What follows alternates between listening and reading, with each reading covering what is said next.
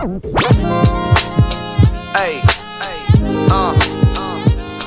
Hipnose, Jota.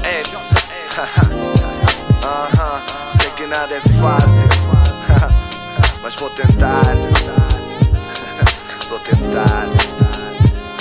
E assim. Quero me equilibrar, mas não consigo.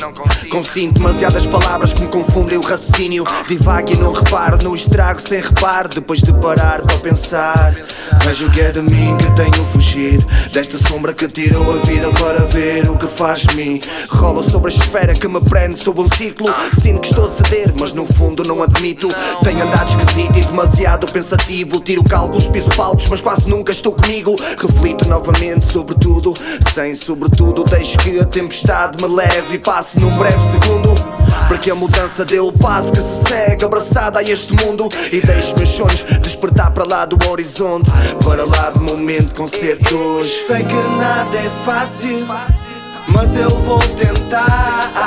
Não me cegar com vontades que vão além do que eu possa imaginar.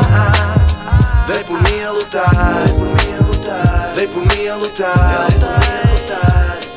por sonhos que abraçam e me deixam bem. Inspiro, estou apto para o que surgir. Estava retido no meu ponto certo a exprimir o que sinto cá dentro, está dentro para ninguém ouvir. Após ter acendido o porro, inspirado saí. Tenho de refletir, pensar na vida. Deixa-me sorrir e viver o que sonhei um dia. Fui aprendendo com os erros por culpa minha. Sei que fiquei mais frio, mas ganhei outro ponto de vista. Até à vista não mudei, mesmo que achem o contrário. Aquilo que serei não sei, mas luto para ser orgulhado. Por momentos dei por mim a pensar ser escusado. Sonhar tão alto, então estou a tentar trepá-lo. Sei que não está fácil, mas pouco a pouco vou alcançando esta nuvem que aparece quando sonho. Vou afastá-la e olhar o mundo novo, diferente e duradouro, o mundo mais ao meu gosto.